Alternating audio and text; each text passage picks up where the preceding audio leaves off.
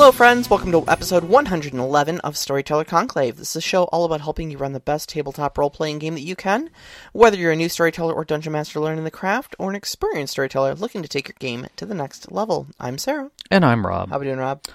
I guess I'm okay. It's been a weird couple of days. Yeah, I think we were discussing it. We're both just a smidge under the weather right now. Yeah. Because it went from being like heat wave 90 degrees here in Michigan to being like actually reasonable, but like 50 degrees at night. Yeah, and then you've got the rain that's came in, and all the trees are trying to pollinate each other, and everything just. But like I don't have AC like you do, so Yeah. my house is not a closed environment. Yeah. And so we were so happy that the 90-degree heat wave went away that we opened up all the windows and kept the fans on and stuff like that, and it got down to like 50 degrees at night. And after a 90-degree heat wave, you fail to realize that 50 degrees is not an optimal temperature for humans to exist at. No. And so I've been a little sniffly and a little sneezy today. Yep. So, we have an interesting topic. I say that a lot, but like we again started in on this topic with a pretty good idea of where we want to go with it, and then I fell down a rabbit hole. I drug you with me. We found some extra stuff and kind of came out, I would still say, where we started, but with a bit more information. Yeah, definitely. It was yet again one of those discussions that when we were digging up the source material for this conversation, we thought it was going to be a lighthearted discussion, and then Rob stumbled across like a collegiate level dissertation, a few actually, yeah, on the topic, and was like, oh no, yeah. I found the rabbit hole. There's a reason why one of my friends who I really want to get on the show has a doctorate in role playing. Because there's a lot going on behind the scenes, Mm-hmm. and a lot that can be said about writing in general, and quite a number of papers and discussions have come out of the concept of what is a role-playing game, what makes up its components, and just one of those components being storytelling. Mm-hmm. Now, we use the terms tactical and narrative storytelling. We throw those terms games around all We over do it all the the place. time. We often compare D&D to a tactical game. Savage Worlds is a tactical game. BattleTech is a very tactical game. GURPS. Warhammer 40k. Mm-hmm. Those are games that we call tactical. Whereas on a narrative scale, often we say like 7th Sea is very narrative. Powered by the Apocalypse games tend to be very narrative. Fate is very narrative. Even, I would say, Mouse Guard is very narrative. Yeah, Mouse Guard is extraordinarily narrative, yeah. Yeah, so, but what really defines those, and why do we put those in those groups? Right, and why do we keep throwing these buzzwords around? What do they mean, and how do they interact with not only the games that we play, but how do they describe the players at the table? So we're going to kind of talk about the system, the overarching system of what narrative and tactical mean to us, and where some definitions have come from and are more common. But we're also going to kind of talk to it in the form of players accepting those things. Yep.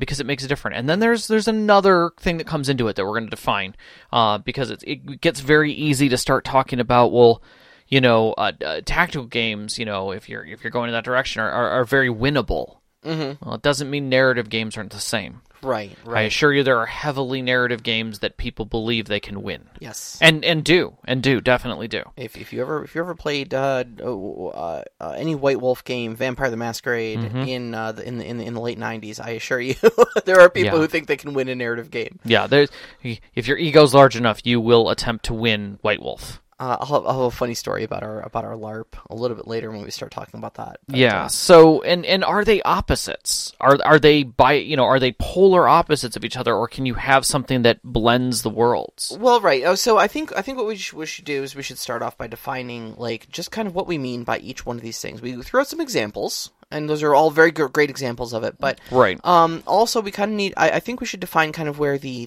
two polar opposites, I suppose, of these two terms are, so you can understand where they are at their extremes. Okay.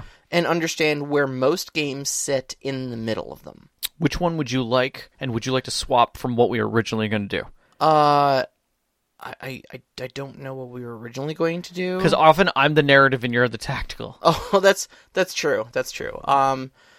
No. I think we should speak to our wheelhouses. Go for it then. All right. I will let you take the floor. So, tactical gaming. A tactical style game is mostly defined by its structure, its rules, its level of attempt to simulate reality, or at least reality within its own world building. We'll get to simulationist later. But right. I'm just saying is that it's a symptom of tactical. Like, it is very much so. So you'll have like ranges on weapons, and those ranges will be defined by what is realistic for the historical weapon this thing is based upon. Yeah, or realistic within the physics of the setting. Right. We made up an energy weapon, like a particle projection cannon. What would that look like? What's the internal consistencies for this fantasy weapon, But it runs on terms where it tries to simulate even its own fantastical made-up reality, but it tries to simulate something that is reality. Typically, you'll have very structured turns. So, for instance, we dropped D&D 5th edition as a definition here. D&D turns are 6 seconds, period. A square is 5 feet, period. You may move a standard 30 feet per turn unless something modifies that. Yep. That is 6 squares, etc., etc., etc. Yep. Okay, all of these things are very well defined. During your turn, you have an action, a bonus action, and possibly a reaction. Again, very codified types of actions. Yes. Even your status effects are very codified. And these are kind of the hallmarks, the earmarks of a tactical game. If you push D&D 5th edition a little bit further, and you strip away a little bit of the role-playing, D&D becomes a tactical board game. Warhammer is a good example Very of the next step. Yeah. In fact, when I was learning 5th edition rules and stuff like that, it kept actually reminding me a lot of the game Final Fantasy Tactics. It's an old PlayStation game that I grew up on. One of my favorite games ever. Highly suggest it. But it's also grid-based. You get basically an action and a move every turn. Yep. Each one of the classes have different rule sets that they follow. Yeah. Not unlike chess. I mean, chess is the most tactical game. You could technically have a narrative following chess, a game of chess, but, I mean, does it make it any less tactical? And the answer is no. You're still following a grid set of rules. It really doesn't. So at its logical extreme, a tactical game becomes a board game. Yeah. Okay. Risk is just a tactical game. Yep. If you start telling a little bit of story, you can actually push it into role play. Yeah. Yeah. So what's a narrative look like? So a narrative on the far end of the other scale is definitely has certain guidelines to keep it on track, but it's more procedural guidelines. They're less your typical rule set that a board game would have. There might be an order to actions, but those actions are less codified by stringent rules. There are more approaches to something. You would still have some variance to be able to accept what someone is doing or what someone else is doing. A good example of this, 7th Sea has a lot of what seem to be very stringent rules, but in truth, they're very flexible about what you say you're actually doing. It's more open, whereas D&D is very specific about, if I want to open a door, this is how I open a door. If I want to react to something, this is how I react. Whereas in 7th Sea, you've got a little bit of wriggle room there. Plus, you throw in elements of dramatic that can drama that sits on top of it that gives it additional flavor. If I want to attempt a seduction action right in the middle of combat, sure, why not? If it fits into the flow of activity, let it happen. There's nothing that says that a woman draping her leg out of the door as the guards come around the corner chasing somebody, that they won't be distracted by it. Whereas in D&D, there's a role for that. On an extreme of this that would still have some framework to it is Dread is a great example of a very, very basic framework. When the storyteller believes that the action is something that is consequential, you pull a block. That's it. I mean, it's the simplest of rules, Yeah. but everything else is narrative. It's all flexible. Yes. Even the story and setting itself. So you get games where there is less to do about the rules and more to do about the story, and you lean into that. And I think we both kind of came up with a hierarchical or a 50,000-foot view of both of these things, where narrative tends to be bumper bowling. You know, you're going down the lane, there's these kind of guides that help you. That's it. You're just going. Yep. Whereas a tactical game is a roller coaster. It is grid. There are safeties. There are harnesses. There are checks. There's an operator. There's a timing. If anything's off, everything stops. And it's on rails. Correct. It's going to be an exciting ride. Without a doubt. Or But boring as hell. But it will only ever guide on those rails. Correct. Yes. Correct. You can see where it's going by every step of the way. There is still some randomization that can occur. There are still events that can change based upon that randomization. But for the most part, it's 100% rules based. Yeah. You're not going to take a giant leap off of those rules to do something else, because at that point you're altering the system. Yes. And people say that, oh, I homebrew these changes.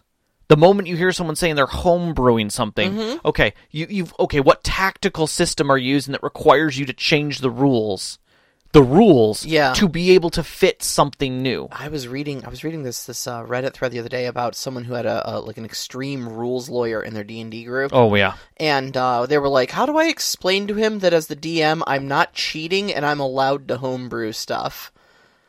You know? But Because people take it to those extremes sometimes, you know? And I think that's something that we have to understand, is that systems may be narrative and tactical by design. And they're not always explicit in what they're trying to do. Because again, they're not going to say, well, I'm 80% into tactical, or I'm 40% into narrative. That doesn't mean anything to the person who's reading the book. You kind of have to read into them to discover where they fit. But it's up to the players to truly decide how far and how deep they go. I know in my games of D&D, there's a lot of rules that don't happen.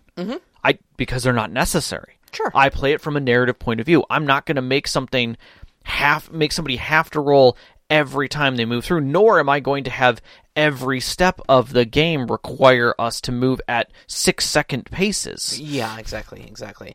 And I think that's a lot of what you can get out of a system is what the storyteller brings to it. You know, like I've been looking very heavily at Savage Worlds. My game is going to be switching over from a D&D setting to a Savage World setting. Correct. We're keeping the same story. We're just switching game systems. Yeah, you're literally lightening the rule set. But even in that, like, I would describe Savage Worlds as a very tactical game. Still, But the step away from D&D and how I plan on presenting the story afterwards is going to move it in a strong step towards narrative.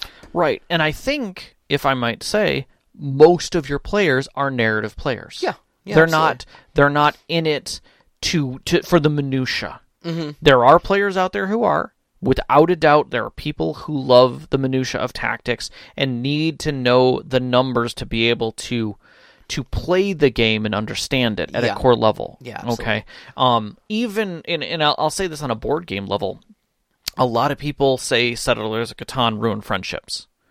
It happens because some people play it at a hardcore level. Oh, yeah. Like if you're not building your roads right or setting up your settlements right, they're frustrated as hell. And if the dice aren't doing, now it adds a whole nother. They're not necessarily playing to win, although that game does do that, and we'll get into that.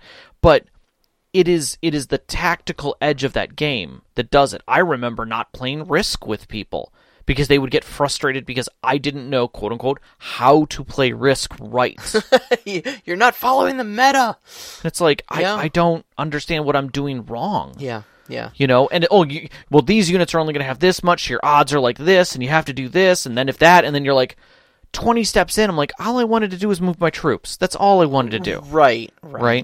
I don't play Dota anymore for the exact same reason. I used to play ranked to make sure that I got put in with the same crappy players as I did because my rating sucked because I suck at the game. Yeah, like, that's fine. It's okay not to be good at a game, But I would constantly get yelled at by people of like, man, you suck, and I'm like, are you aware you're in the same 1000 MMR rating as me? Like, this isn't the 5K bracket, buddy. Yeah, You yeah. know?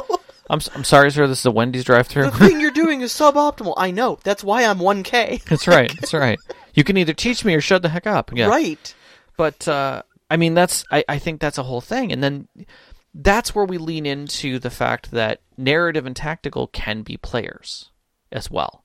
So you may look at a system very tactically, whereas another player may look at it very narratively, that they're only interested in the story. That's something you hear a lot when you sit down at a table with a bunch of people is, why don't you know the rules? Well, I'm really just here for the story. Like I'm not, the rules will come as I need them. But, okay, I'm playing D&D because I want to hang out with my friends and play a game. Can I play something that's simple, that's not heavy into the rules? Yeah. Whereas another person may get very frustrated with them because they're not prepared. They're not tactically prepared for the combat sequences. And you're like, well, you're not prepared for the narrative sequences. There was some growing pains with Sean too, that I don't mind talking about because I thought it was a very productive discussion that took place. And this certainly isn't to throw Sean under the bus. In fact, it's, if anything, it's to elevate him because this conversation did take place. Yep. But when I first mentioned that we were switching over to Savage Worlds, Sean very much enjoys the tactical play. Sean loves GURPS and loves Dungeons and Dragons mostly because things are well defined. And it's not because he wants to win or anything like that, but it's mostly because he wants a strong foundation of well-defined rules so he understands what's going on. No, that You makes follow? sense. That makes sense. And so there's never a question of, well, does this work this way or does it work that way? And the storyteller shrugging at him going, I don't know, whatever the story dictates. Right. Well, that was one of the problems with my last game. Just as an aside, I had some problems because one of the things in my game was doing effects on magic. And my magic player, my magic users in the game were like, okay, well, what's going on with my magic? I don't know how to play my character right now. Right. And I was basically weeding things out until it was discovered. Yeah. But it was challenging to get the concept because the rules weren't there to support one of the players. Yeah. No, it as one of those Magic players, it did take me a minute of like, well, this screws over my entire character, and then I just realized like I have plenty of skills on my sheet that don't involve casting magic, and I should probably use those right now. It was fun. So I'm sorry, but anyway, so we had this discussion about making the switch over to Savage Worlds. And I was kind of describing it as a much rules lighter sort of thing, and also the fact that we're going from something with Dungeons and Dragons where you've got just dozens of abilities on your character sheet and dozens of spells to choose from, where as a bard, multi-classed warlock, I mean his list of abilities was pretty impressive even just at level 7, and when the idea of switching over to Savage Worlds came up, he was like, well, how many, am I going to be able to do this? Am I going to be able to do that? And I had to kind of sit him down and be like, look, you're not going to have this gigantic list of abilities. You're not going to be able to do a lot of the same things. But at the same time, you're not going to need to. Right. You understand that the environment of Dungeons and Dragons, because of the way that game is played, and because of the rules and the conceit of the setting, it requires you to have a giant toolbox of adventuring stuff. Yeah. I'm trying to back this more to like a story than a dungeon crawling story, and you're not going to need to be able to cast 47 spells a day of, doing all this sorts of damage and being able to crowd control large groups, because you're not going to be using that stuff further moving in the story. And at first, there was a bit of like I would say a rocky, sort of like he was skeptical, and there were definitely some side comments that were kind of made out of frustration of like, God, I feel like I'm getting nerfed. Right. And it was a little bit of culture shock moving over. Oh, without a doubt. We sat down and we went through character creation together, and we talked about some things. And once he had kind of a rough draft for what he put himself through the paces of learning what it would look like in Savage Worlds. And once he kind of got a grasp for that, and he and I had some conversations about what to expect moving forward in the story, and how it wouldn't have a lot of those like extreme combat, intense D&D situations, he was kind of like, okay, I'm kind of cool with this now, Yeah. And I think that's part of the problem with, or not part of the problem, but part of the culture shock or the paradigm shift when people move from tactical games to narrative games, that they feel very confused. They don't know what they can do or how to do that or where they fit into it. And the more narrative the game, the more challenging it is to shift their mind into that setting. Mm-hmm. I mean, we have a reality that we walk through every day. You know, some of us are at desk jobs, some of us, you know, are remote, some of us are, you know, working lines of places. Some of us see the public, some of us don't see the public. And this is our perception of how things move, and there's a certain order to them. When someone then moves into a narrative stage where it says, okay, how are you going to handle this? What's your approach? And there's no guideline. Some people can step right into it. They can immediately move to an acting state where they're pontificating, or they're thinking more like their character, or they're wondering what they would do as they envision themselves in that situation, and start to, you know, well, I'm going to do this. Where somebody else at the table's frantically looking at their sheet and the rules book trying to try figure and out what the rules what say does the they word can approach do. mean? Yep. What words Yep. do I have to? What words can I use to make my approach effective? And that stuns people. They don't know how to handle that. And I think this whole thing is just really important to kind of try to like figure out where your players are, but also where the game system that you're using is. Simply because I would say a lot of the conflicts at the table, when frustrations with the game, I should say, conflicts between the players and the game system. I would say it happens a lot. Yeah, happens a lot. Happens because of mismanaged expectations. You know, if you are a very narrative player, you're probably going to find a tactical heavy game like Dungeons and Dragons to be very constrictive. Yeah. You know, whereas like you were just saying, you know, a heavily tactical player finds the wide open gulf of possibility of a narrative game to be a utterly stifling expanse of nothingness that they don't know what to do with. Yeah, and I think this is a good point where we kind of bring in the concept of gaming the system or winning. That really it doesn't fit narrative or tactical directly. Both can be won. Without a doubt, both can be won. Or have the idea that the player believes they can win it. And I think the closer, and that's where the scale goes up. Yeah. Not left to right, but up. Do you want to talk about GNS theory first, or do you want to go through? Do you want to jump straight? Let's at least define what we're saying here, and then we'll jump into GNS. Okay. So when we're talking about the concept of gaming or the winning, certain players and systems tend to lean into it, but at a certain point, the player really is the one who's doing that. And because you could play board games not to win. Just to have fun. Yeah. There's a tile game that is, the name is eluding me completely right now, that I play with a few friends, and you basically just keep laying down roads. That's it. It's Carcassonne. And you lay down roads, and as you lay down these tiles that connect roads and rivers and things like that, you can build settlements, and the object of the game is to have the most points at the end of the game by building these settlements and taking ownership. Okay. Oftentimes than not, when we play it, we just play and see who wins at the end. And there's no like, oh, I kicked your butt in this, you know. But some people play that like bloody winners. Like they're in it to destroy you and cut off your things and play it very, very aggressively. They're calculating odds for what cards might still be in the deck. Correct. And, They're counting things. They're looking at the worksheet to see how many tiles of a certain kind are still in existence. I mean, they're basically playing poker, effectively, in a random setting. Yeah. And that presents a challenge. The biggest challenge between players is the players who believe that they are playing at a table that's even, you know, of style and common player, and those that are like completely competitive and just want to win. And I think soon we're going to end up having a discussion, not tonight necessarily, I don't think tonight, about theme and about establishing that theme of the story.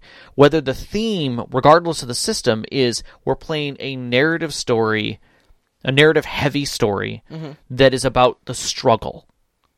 And you're all going to have struggles, and there's going to be challenges related to struggles, both interpersonally and with the environment. Great. So it's a Survivor kind of esque game. Wonderful. Everybody is now in the same. But if you just start a game with a setting of, here is this tragic world, and you're all a bunch of, knights and wizards who are trying to help out a king, there's no theme. The theme might be, as far as the storyteller who's trying to run it, dark and brooding, but that doesn't tell the players whether or not they should be leaning into a game that is about winning. Right. Are we playing this cutthroat, or are we playing this to see where it goes? Right. And am I allowed to give a little bit and have some feedback that is outside of the system, and have it be a little bit more narrative? So this is, we're kind of laying the groundwork for a future show about theme. But one of the things that we discovered, which Sarah brought up, and this is where we're going to come into this, is we found through our digging, and I remembered this from the past, but I'm so glad we ran across it, which is GNS theory. And that was I don't even think we have the name in here, do we? Yeah, but we do. We got Go ahead. All right, so GNS theory. There it is. You're right. GNS stands for Gamism, Narrativism, Simulationism. Right. Okay. Now, how they use simulationism here Let's say they is Ron Edwards. I'm getting there. Right. I'm getting there. Is what we're probably going to be calling tactical. Yes. But they're close to the same thing Yeah. here. We'll discuss what simulationism and tactical, how they kind of differ. But it was a paper written by Ron Edwards in 1997. It was a paper entitled "System Does Matter." And it was basically about analyzing game systems and gamers themselves. Yeah, most of the players. And now the games, he basically theorized that there are 3 types of mutually exclusive players. And that games will attract, by whatever their rules are, will attract certain types of players based on the system used. Okay. So gamism refers to players who view it as a game with win-lose conditions, more akin to a board game. Okay. So these are the people who do ruin friendships over Settlers of Catan. Yes. Narrativism refers to players who view it as a story to be experienced, like Rob. Yep. And simulationism refers to players who are looking to simulate an authentic and consistent experience, like myself. Now, simulationism does not mean realistic, and we kind of touched on this earlier, but this is where we kind of really get into it. It means consistent within its source material. Now, what we mean by that is a game like Call of Cthulhu cannot be said to be realistic. Obviously, you've got ancient extra-dimensional horrors leaking through holes in reality to destroy our sanity. Right. Okay? Not really exactly a realistic game, but it has internal consistency with Lovecraft's writings, things that were established in the fiction, and the things that it's based upon. The rule system attempts to simulate those. Yes. Internally consistent rules. Have you ever heard of have you ever heard of the game Toon? I played Toon a long, long time ago. As have I. Now, Toon, for those of us who are not aware, believe it or not, I forgot this game existed until it was brought up for this discussion, is a game where you simulate playing a cartoon character. So, like, you can drop anvils on people's heads, and they're just knocked out for a scene, and then they come right back. Yep. Chutzpah is one of your stats. Yep. I love everything about Toon. Yeah.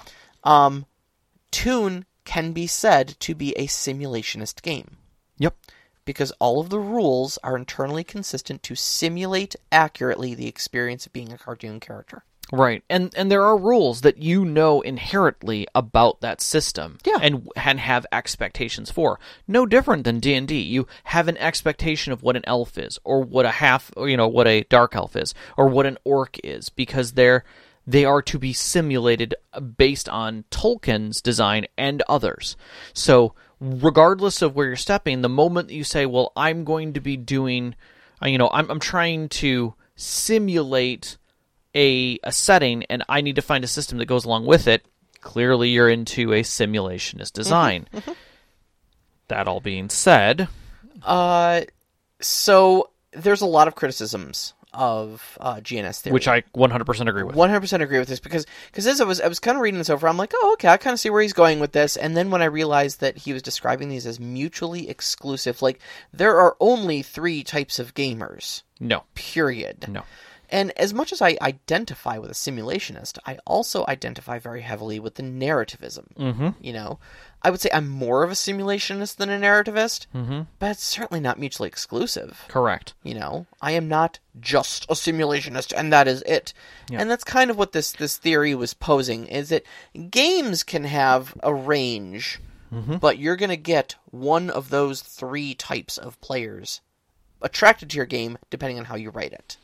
And I don't necessarily agree with that statement. I think, especially after all the years that I've played games, Mm-hmm. I've leaned into narrative a lot more, even in games that were completely designed as simulationist. I played Palladium games. Without a doubt, those are simulationist, aka tactical games. Absolutely. There's enough charts, numbers, and rules that you can handle anything. Oh yeah, yeah, and But the amount of source material they draw off of like real world research that they put into Yeah, it, which is beautiful. Don't get me wrong. oh, it's great. But at the same time, like, I don't play them like a simulationist. Mm-hmm. I play them like a narrative because I'd much rather do that. I think that Robotech does a beautiful job of that, even though it is technically a simulation of the anime. Yeah, yeah. You still have a huge narrative element that goes into it.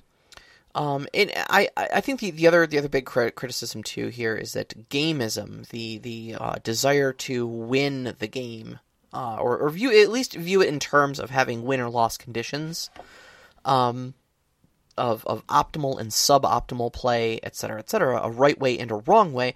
I don't think that that's necessarily mutually exclusive to either of the other two, and that's kind of where we came up with our own graph. How we started to think of it like an inverted T. Okay, so at the bottom you have left to right. On the left side you've got narrativism, Right. and on the far right you've got tactical. Yeah. But kind of coming up the middle of that, you've got, I suppose, this gameism Yes. of your desire to win, and I think people fall on one of those 2 quadrants as a point there. I don't think they really I don't think gameism is exclusive to narrativism or tactical. I don't either. I feel that the concept of winning can be placed anywhere within any of those scales. It's a matter of where you sit between them. And I think sometimes you shift. I think people who have played enough systems and depending on the system might shift. Like, I've shifted between playing with different storytellers because the theme dictated it. Whether or not the storyteller said it dictated it or not, it was clear that when we sat down on the table, we were against the storyteller. The storyteller was there to try and murder us.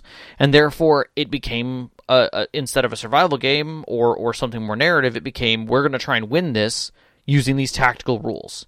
And we're going to rules lawyer ourselves into basically winning each time because that's the way he wants to tell this story. He wants it to be a very him versus us, the world versus the players. And that's totally a style. That's 100% acceptable, and I can see that without a doubt. The second part of that is that you can sit down at a game where basically the rules are still set in stone, but the narration is dictating that it's kind of just free form of where are we going with this? What are we learning? You know, what values did your character come out of this? You know, what goals did they meet this session? You know, Mouse Guard does a great job of that. It lets the players kind of have agency on what they might learn. Yeah, and in fact, there's a lot of systems in Mouse Guard I think that are really great from a narrative standpoint just because they incentivize failure. And they incentivize calculation. So you're actively given tools to play suboptimally, which is typically the exact opposite of what you want to do in a sort of tactical style game. You're given bonuses for actually throwing monkey wrenches in other people's roles. Mm-hmm. And because that's where the fun and interesting stories get told, you know? And it's all to essentially eke out a fun narrative. Yep, without a doubt. So we're not saying that GNS theory is correct. We're saying that there are aspects of it that we pulled because we kind of recognize them. Yeah, I think our big takeaway from GNS theory is that wow, it sucks, but we're glad somebody said it so that we could have the discussion around it of the interesting points that it brought up, you know. Yeah. For me it was a lot like those Mythbusters episodes where they are completely way off. All of their theories were completely wrong and they're just overjoyed because any data is data, you know. Exactly. Now, I kind of want to step over to narrative to us for a second and kind of discuss some of the bumper bowling aspects because I found that there were two paradigms that fall hard in narrative storytelling. Sure. And even with players, and that is that narrative has basically virtual experiences or collaborative storytelling. Right. And that's basically where the two... A virtual experience is one where the storyteller is interacting with the players in an environment that's being presented. So the discourse, the contact that happens between the storyteller and the players is coming from the pre-crafted ideas of the characters in that setting. So, you know, when I'm playing... Whether I'm playing a digital RPG, it's effectively a game on rails with some hidden collaboration by the storyteller. He or she is pulling information from the players in the background, weaving that together, and then presenting something in front of them and setting the road before them, right, to show them the experience of it. So this is a bit. I think you're referring to like one of the suggested things that I say you should ask in a session 0 is what type of story are you looking to tell with this character? Right. You know, are you looking for is your character trying to get revenge? Is your character trying to strive for greatness? Do they want to achieve a certain goal? Do they want to travel to a certain land? Yep. What do you want to do so that I, as a storyteller, can help you tell that story? Right. Yeah. And a lot of people look to games to be that. They want to hear the story that the storyteller is telling and have their character march through it. You know, and I think that's a definite way to do it. The other is collaborative storytelling, and this gets you closer to the writer's room kind of thing. And that's where it is a shared experience of design and framing. Theme becomes more important, and the discourse within the story is bound by that theme. That's pretty much it. So world building, character building, the whole concept of empty map, altering or dramatic editing, as like Adventure does, are all components that go into that. So your character might have background elements that you as a player actively bring into the game, right, on a regular basis, so that the storyteller's like, yeah, that fits totally. Yeah, he's your cousin. He worked for the Marquis for a number of years, and these things. So that way, the players start blurring the line between a storyteller presenting them something and them presenting their own pieces to it. And this can get very far into. You can get exceptionally far into this, where like City of Mists, everyone is building the world, everyone is throwing elements at the world and weaving things between them. Dungeon World does it with the bond system, where you already have bonds with the other players and you're constantly shifting things and finishing things. But also the empty map. Yep. Where everybody gets a say in what's on the map, what exists in the world, and a little bit about why it might exist there. Yeah. And regardless of the system, even in systems like that, if the players aren't on the same page as the narrative goes, if some of the players are expecting this to be a virtual experience and other ones are expecting it to be a collaborative experience, they can clash quite hard on just that concept. Because regardless of what you're doing, it isn't the rules dependent. You don't have a guideline to help you with that more. Some systems that lean to the narrative do give you some positioning to help players who are in collaborative senses of it, but in games that are virtual experiences that are tactically based, like D&D, players don't know how far their agency is allowed to go. Yeah. And sometimes that can get very frustrating. I remember in your game, we had there was a place where we had gone to the ruins of the Gnome City. Yes. And you asked us each for, just describe to me something you're doing in the Gnome City. So something you would discover there. Yeah. And I remember, like, we were playing virtually at that time, so we Yep. weren't sitting at the same table, and I was kind of, like, panicking. Mm-hmm. I was straight up panicking, like, sweating, thinking, like, I've got an idea, but I don't want to overstep my bounds here. Right. You know, I don't know if this is a thing. He's going to be like, that's not a thing. That's not real. That can't happen in my story for X, Y, or Z reason, you know. Mm-hmm. But at the same time, he is asking. Yeah. So, all right, here it goes. I found a magical force field generator. And you're like, yeah, cool. And I was like, oh, good, okay. Yep. That didn't break his world by saying those words. No. You know, but as a tactical player, I need things like that defined for me. You know? Right. And that's I was the very framing. strictly worried about what's quote-unquote real. Right. And by breaking those things and not being able to give you the theme of where I was going to be looking for stuff like that, and that the world was flexible at this point and kind of able to be built, it kind of destroyed a little bit of the flow of the game. Mm-hmm. So I kind of pulled those sheets back and went to a different direction and continued on with a more tactical game, which tends to work better for the group that I'm writing for. Yeah. So I give you guys agency with your characters and your own elements within that and where you want to go, but it is very much a narrative experience of a virtual experience. Mm-hmm. My world. Yeah. But again, it can be very challenging for people who are wanting to be in a simulation, Mm-hmm. who want those walls to help them. Yeah, absolutely. So on the other side, then you've got your tactical play, and so the things I will say about that is, first off, tactical and simulation are not the same thing. No, I agree with that. So I know we've kind of because of the discussion of GNS theory, we've kind of conflated the two terms, but I really want to like real quick touch on that. So like we described Toon. I've got a sneeze tickling my nose. I'm so sorry, guys. No. I may duck out mid sentence here. Toon can be said to be definitely a very simulationist thing, in that it is trying to simulate the experience of a cartoon, but it is a far cry from a tactical game. It is chaos incarnate, like a cartoon should be. Right. How you use your skills, how much damage a frying pan does, these things are all very negotiable. Yeah. You know, depending on how high you drop that anvil from, right, etc. And so I don't want people to conflate those two things. Mm-hmm.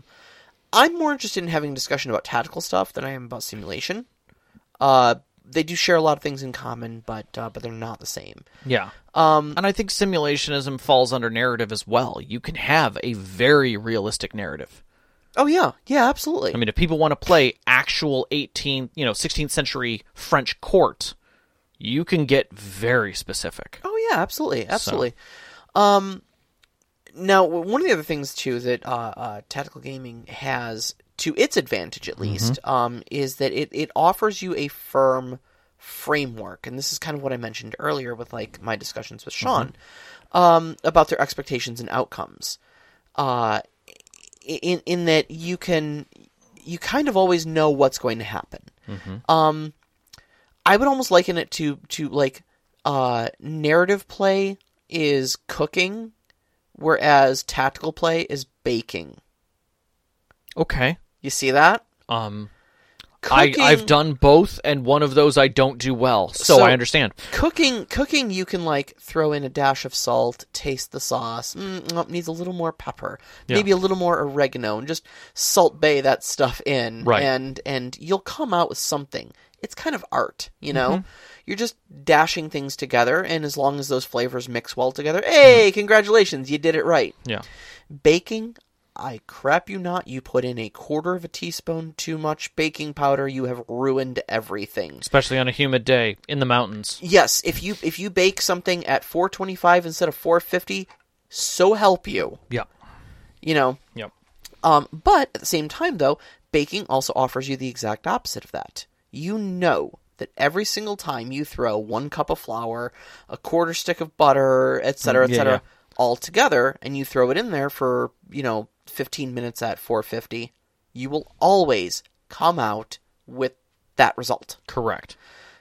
And that's tactical. Mm-hmm. You know that every time you fire your weapon, you will do this. You know that you have a +3 to this, so that gives you a 50% chance every time you want to attempt it to succeed. Mm-hmm. And when it succeeds, it will have this quantifiable effect. Yep, it gives you some stability, something to count on. Exactly, and it's very comforting, actually. Mm-hmm. It's weird to talk about the emotional attachment to tactical play, but it's definitely there. It provides the comfort of balance and control. Yeah.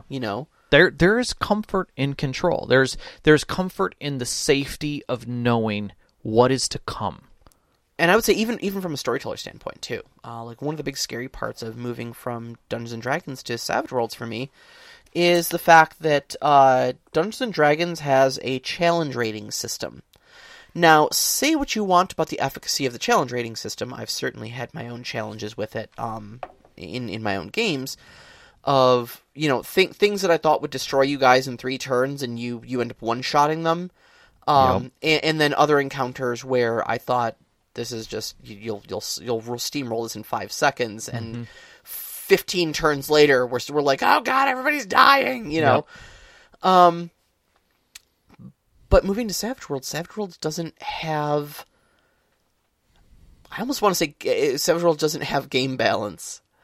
There is a section in the book, in the Suede manual, that talks directly about balancing encounters. And their direct answer in the main book is, we don't balance encounters. I mean, throw what you think is realistic in there, and if it's too much for your party, they should probably run, which is also a realistic thing. And hey, that's great, because the action doesn't stop. Maybe the fight scene turns into a chase scene then. Right. And it's just as exciting, but it's changed from one thing into another, and the action continues. Yep. And that's kind of how they encourage you to do it. But they outright state, like, we don't balance our encounters. They're not going to find challenge ratings or anything like that for any of these monsters. Yeah, and I think there's an unrealistic hope that your challenge ratings in D&D are rules, like you were saying. Like, yeah, I almost wish D&D would just be honest and just throw the challenge rating system out, Because the challenge rating is based upon randomization, which is based upon what? Well, it's based upon a certain calculation of the amount of damage a monster can deal out in a turn versus how much damage it should be able to take, but modified by its immunity. But again, and resistances. You're balancing against what? At a craps table, everyone is throwing the same dice. A 4-person party of a particular level. Correct. Right, but yeah. Of what? How many classes? Exactly. How many rules? How did you roll up the characters? Mm-hmm. What failings do they have? All of Yeah. these things come into play. There's so many damn variables that go into things. Yeah. And what conditions are they in coming into the fight? Right. That's not calculated. Right. So, you look at something just like a fight with a ghost. yeah. It's incorporeal. The question is not how many hit points does it have or how much damage can it deal. It's what are their wisdom saving throws like, Yeah. and how much magic do they have? Yeah. Because your regular old swords are not hitting that thing. Nope. Nope. Yeah, So- it's and I think that's, again, I'm going to come back to the tactical versus narrative. Mm-hmm. I think without setting up a proper themed understanding, like you said in Savage Worlds, that there are going to be encounters that you should run away from. Yeah. You're going to come in there and you're going to be like, hey, I got this, and you fire off your cannon and literally it singes the hair on its belly and it kind of looks down as if it just had sunburn. Like it's confused. Like, what was your expected outcome? What did you think was going to happen Right, there, at buddy? which point it roars and spits out acid that starts melting the trees around you. It's time to go. Yep, it is time to go. And that's where you have to set that theme of to your players of there will be things in this world that you cannot handle, that you will come across. I don't know what they will be. You will have to decide that. And I'm definitely going to have to give that speech to my group on session 0.2. Yep. Because there's going to be a shift in the game, and if you guys try to continue to play it like it's D&D, Yep. you're gonna have a bad time. Yep. Exactly. A real bad time. Exactly. So. On top of that though, on top of the comfort of just knowing that the game is balanced, but there's also a fairness because even the storyteller Yeah. is kind of playing by the same rules in a tactical sense. Correct. And so it's not. I would say it's like it's one step back from metagaming, and that you can kind of assume that if your storyteller is handing you balanced encounters, you can kind of understand that the game is fair to an extent. Yes. You know? But again, that all comes back to what is your understanding of what the game is going to be like? It's true, and it also depends on what sort of balances the game system has internally. But correct. The more tactical you get, the more balanced things tend to be, because the game writers are typically doing that with a sense for the math behind things, rather than just, wouldn't it be cool if there was a faction that did this? Yeah. You know? Yeah. I mean, I always look at it like when I used to play Magic the Gathering, and I would play with friends, and we would build decks, and we'd have fun little things against each other, and we would just play with some basic stuff, and we definitely outline like what we were throwing together, and then I would go to play at a store or with somebody else's friend, and they would literally have some kind of obliterator deck that had extra cards from these brand new packs that just came out, and they're in it to destroy. And the rules that they're playing by in their head are very different than the rules and designs that I'm playing by. Oh, yeah. I'm no longer enjoying myself. I'm barely surviving. You know? And that was just, it ruined the fun. And I can understand where these differences can ruin the fun of people who play various systems. Yeah, our friends play Overwatch to a reasonable extent, and it's one of the reasons I can't join them. Just because I play Overwatch for fun, and I don't play it 40 hours a week like a second job, and so I can't snapshot people from across the map with headshots instantly. Yeah, no. Yeah. And that always goes back to the whole thing of people who drop their rank, you know, just so that they can play at different levels and feel powerful. In Dota, we call that smurfing. Yeah, I mean, that term's kind of universal, I think, now as well. Not sure. Yeah, but yeah. But I think there are people who do that at cons. They'll go and find a D&D game that's set to 5 levels and min-max a character to grind through like a badass. Yeah. Absolutely. To feel powerful and to win. I mean, I get it. You want to win because losing doesn't feel good. Right. You know, so I understand you kind of want that safety net of like, I know at least, if the chips are down, I'm a badass and I can heroically blast my way out of it. But I think it's important not to lose sight of the narrative behind it, though, and just make sure that everybody else at the table's having fun. You know, I mean, Sean in and of himself has a lot of those like tendencies to want to like optimize his character with the best stats and the coolest abilities that are the most useful, the most meta. Yeah. You know, but when he hits the table, he plays Lord Thalion Arroway, not a level 2 warlock, level 4 bard. Right. That is, he's not playing a stat block. He's playing a noble with an optimized stat block. Right. And that's why I think he fits with our group well. But and again, you learn from the people around you as well. You adapt and fit into the system or fit into the group setting. Yeah. Or you don't, and you tend to drift from those games, and it happens. It's all for what you're looking for out of the game system, and it's okay to optimize. It's okay to want to win. It's just a matter of make sure that your goal is to have fun, and don't let ruin winning everything for everybody else at the table. Exactly. I think that's the biggest thing is understanding that the other players at your table may have different expectations of how they want to play that game. Yep. All right, we got a question, and we're running out of time here. We are kind of running out of time. So Knox on the Box asks, only because I've been toying with my Switch lately, your Nintendo Switch, but what if a campaign was done Fire Emblem style, in which the players were simply soldiers already involved in a war? Do you think there's a way to take this very tactical-based and perhaps planned concept, but use the collaborative narratives in a way to express the tactical battle planning elements so that it feels more dynamic and cinematic? I don't see why not. I think this is kind of exactly what you do with your game, in that you're running a very tactical system, D&D 5th edition, but you run it in a very narrative-heavy way. Yeah, I only bring in elements when there is a challenge, or when I feel it makes more sense for my players to get into the nitty gritty. Will I actually pull out a battle map and do anything like that? If there's a visual reason for it or a physical reason for it to help with the narrative, then I'll do it. But otherwise, I don't see a problem with literally giving them skill checks or simple rules of like, hey, I'm just going to take care of this using this spell and this ability. Great, just mark it off, until our next long rest, and so let's see what happens. Let's make a roll and let a little randomness come into this. But yeah, there's no hard rule that says you have to lean into a tactical game just because the setting of the world is tactical, or that the outcomes tend to be. Amber is a good example of a very tactical design and physical where all of it is narrative. I mean, Amber can be played with just words and almost no dice whatsoever. Yeah.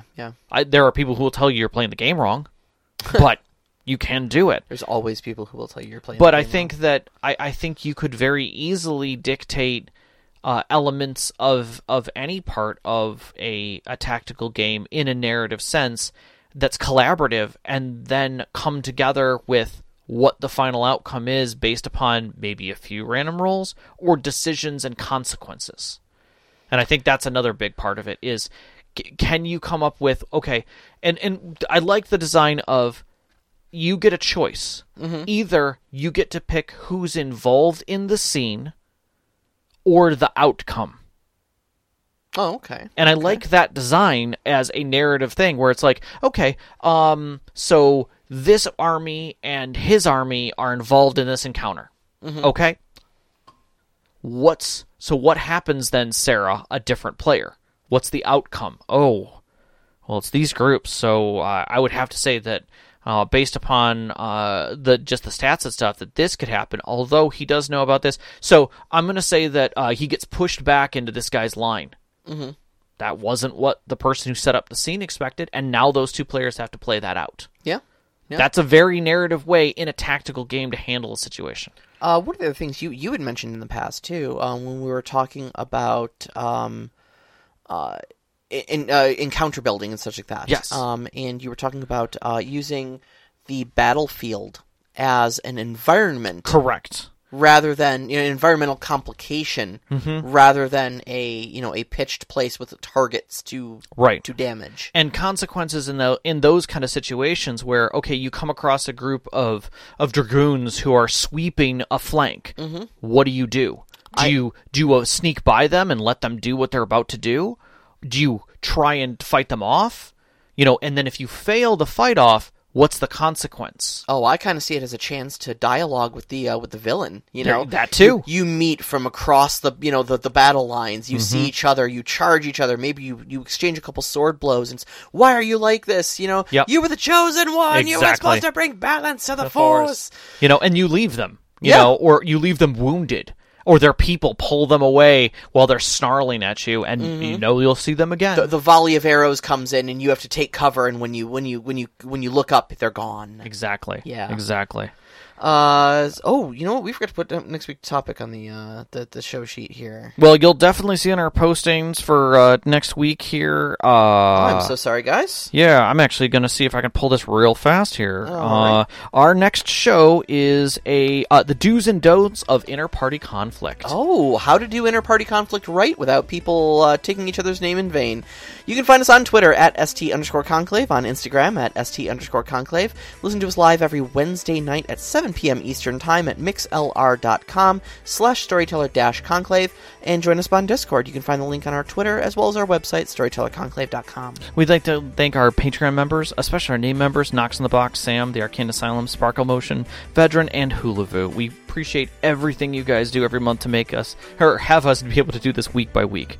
Our pre-show music is by Arcane Anthems. You can find that at patreon.com/arcaneanthems. Our intro music is Beyond the Warriors by Geefrog. You can find that at geefrog.bandcamp.com or on Google Music. And our outro music, Only Our Footprints in the Sand, by Midair Machine, you can hear on freemusicarchive.org. That's a big As always, a big shout out to our families, Vicky and Sean. Thank you so much for supporting us. All of our friends who've sat with us at our tables over the years and shared all these great experiences, so we can share them with you, and you, every single one of our listeners. We love you so much. Love you. Stay safe. Good night. Good night.